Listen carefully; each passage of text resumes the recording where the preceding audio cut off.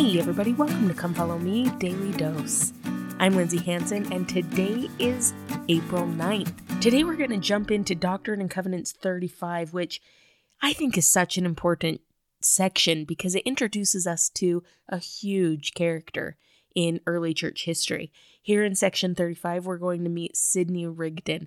Now, I recognize that we skipped over some really important sections, especially 34 is just such a beautiful testimony of the Redeemer. But here in 35, we're going to talk about who Sidney Rigdon was and some things that the Lord wanted to teach him as he came into the church. But let's talk a little bit more first about who Sidney Rigdon was and how he found the church and just some really important things to understand about him. First of all, we know that Sidney Rigdon becomes a counselor to Joseph Smith. He becomes a trusted advisor, a trusted friend, and a really powerful member of the early church. He was an incredible speaker and missionary for the church. And when he was about 25 years old, he became converted to the traditional Baptist faith. And not only was he converted to it, but as soon as he left home and began to be a preacher of the Baptist faith. But it wasn't long before he became pretty disenchanted with the Baptist faith.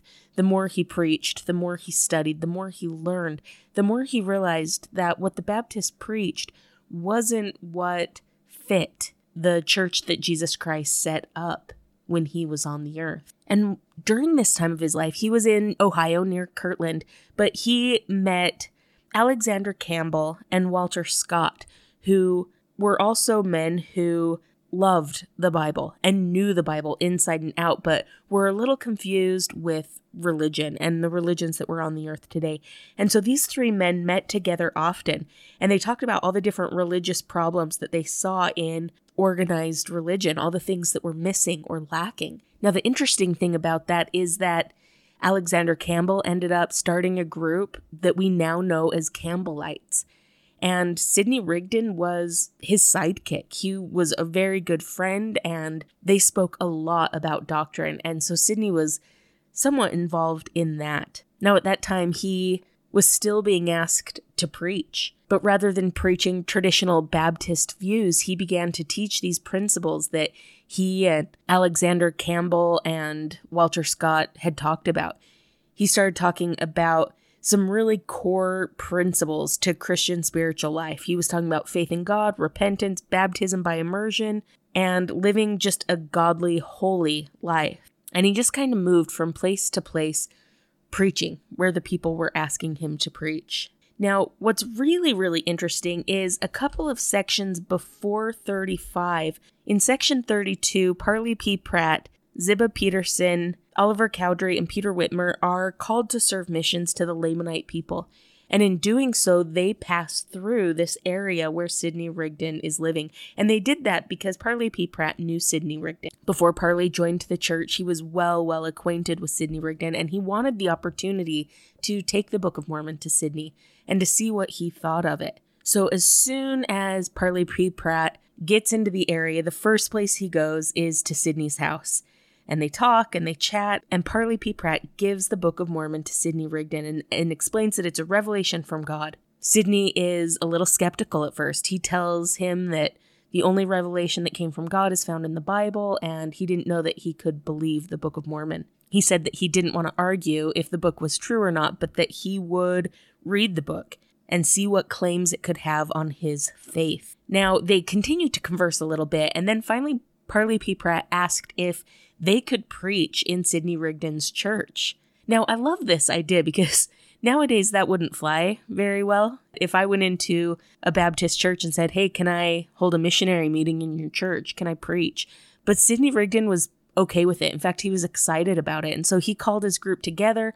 Parley P. Pratt goes into the church and they begin to teach the restoration of the gospel, the calling of Joseph Smith as a prophet in the first vision. And when it was all over, Sidney Rigdon stands up and he tells the congregation that they needed to prove all things and hold fast to that which was good. So essentially he's saying, look, you need to find out for yourself. And if it's good, you need to hold on tight to it. And that's exactly what Sidney Rigdon did. About 2 weeks later, he and his wife were both baptized into the LDS Church. And then they went to find Joseph Smith. And when they did, Sidney received this revelation from God about what he should do. And what's fascinating to me is that up until this point, when most people ask, what am I supposed to do? How should I further this work along? Usually the answer is do missionary work, preach. But for Sidney, the answer was a little bit different. As soon as the Book of Mormon was translated, Joseph Smith began to work on the inspired version of the Bible. Knowing that small and simple things were taken out and changed, he began to work on this Bible. And so here, Sidney Rigdon is going to be asked to work as a scribe in that. So let's take a look in verses 1 and 2. It says, "Listen to the voice of the Lord your God, even Alpha and Omega, the beginning and the end, whose course is one eternal round, the same today as yesterday and forever. I am Jesus Christ, the Son of God, who was crucified for the sins of the world, even as many as will believe on my name, that they may become the sons of God, even one in me as I am one in the Father, and the Father is one in me, that we may be one." Now, what I love about this is that Sidney's entire adult life was spent trying to come to know the Lord and trying to hear him. He was a master in the scriptures. He knew the Bible inside and out, frontward and backwards. He had sought out the voice of the Lord his entire life. And so I try to imagine what it must have been like for Sidney in this moment. Here he's been converted. He is with the prophet Joseph Smith, and he receives this revelation from the Lord, where Jesus Christ introduces himself to Sidney. Here, all this work, all these years that Sidney sought the Lord, and just how simply and beautifully the Lord introduces himself. I absolutely love that. And then he goes on and he begins to tell Sidney what his work would be. In verse 3, it says, "I have heard thy prayers and prepared thee for a greater work. Thou art blessed, for thou shalt do great things. Behold, thou wast sent forth, even as John, to prepare the way before me, and before Elijah which should come, and thou knewest it not." Now, what I absolutely love about this is the idea that the Lord is constantly preparing us for a work that he would have us do. Here it says that Sidney for years had been prepared for the work that was coming before him, this work of translation, this work of being a scribe for Joseph as he created this inspired version of the Bible. And here, Sidney, his entire adult life, has been compelled to learn the Bible, to know it inside and out. But the question then becomes, the principle that we can apply for ourselves is, what has the Lord been preparing us for? What is he preparing you for? What great work does he have for you? I love the comparison here. It says that Sidney was prepared even as John came to prepare the way for the Savior. It reminds me of a quote that President Nelson gave to the youth of the church.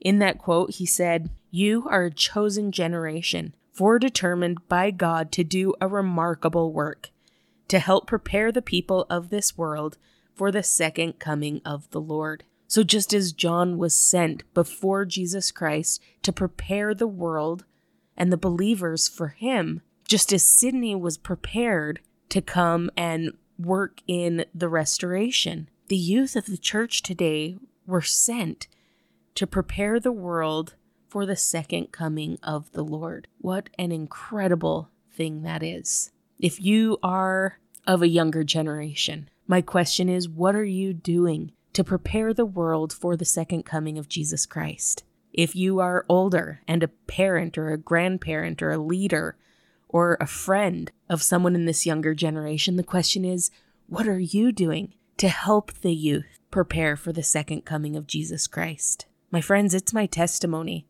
that the Lord has a very specific purpose for each of us. He sent each of us here to this earth at this time for a purpose, and he has prepared us for the work that we will do. My friends, one thing that we have seen consistently throughout the Doctrine and Covenants is that when someone goes before the Lord and asks what he would have them do to further the work along, he gives an answer. And I truly believe that you and I can approach the Lord. We can ask him what he would have us do, and he will help us know how we can bless others, how we can prepare the earth for the Lord's second coming, and how our preparation can best be used to build up the kingdom of God today.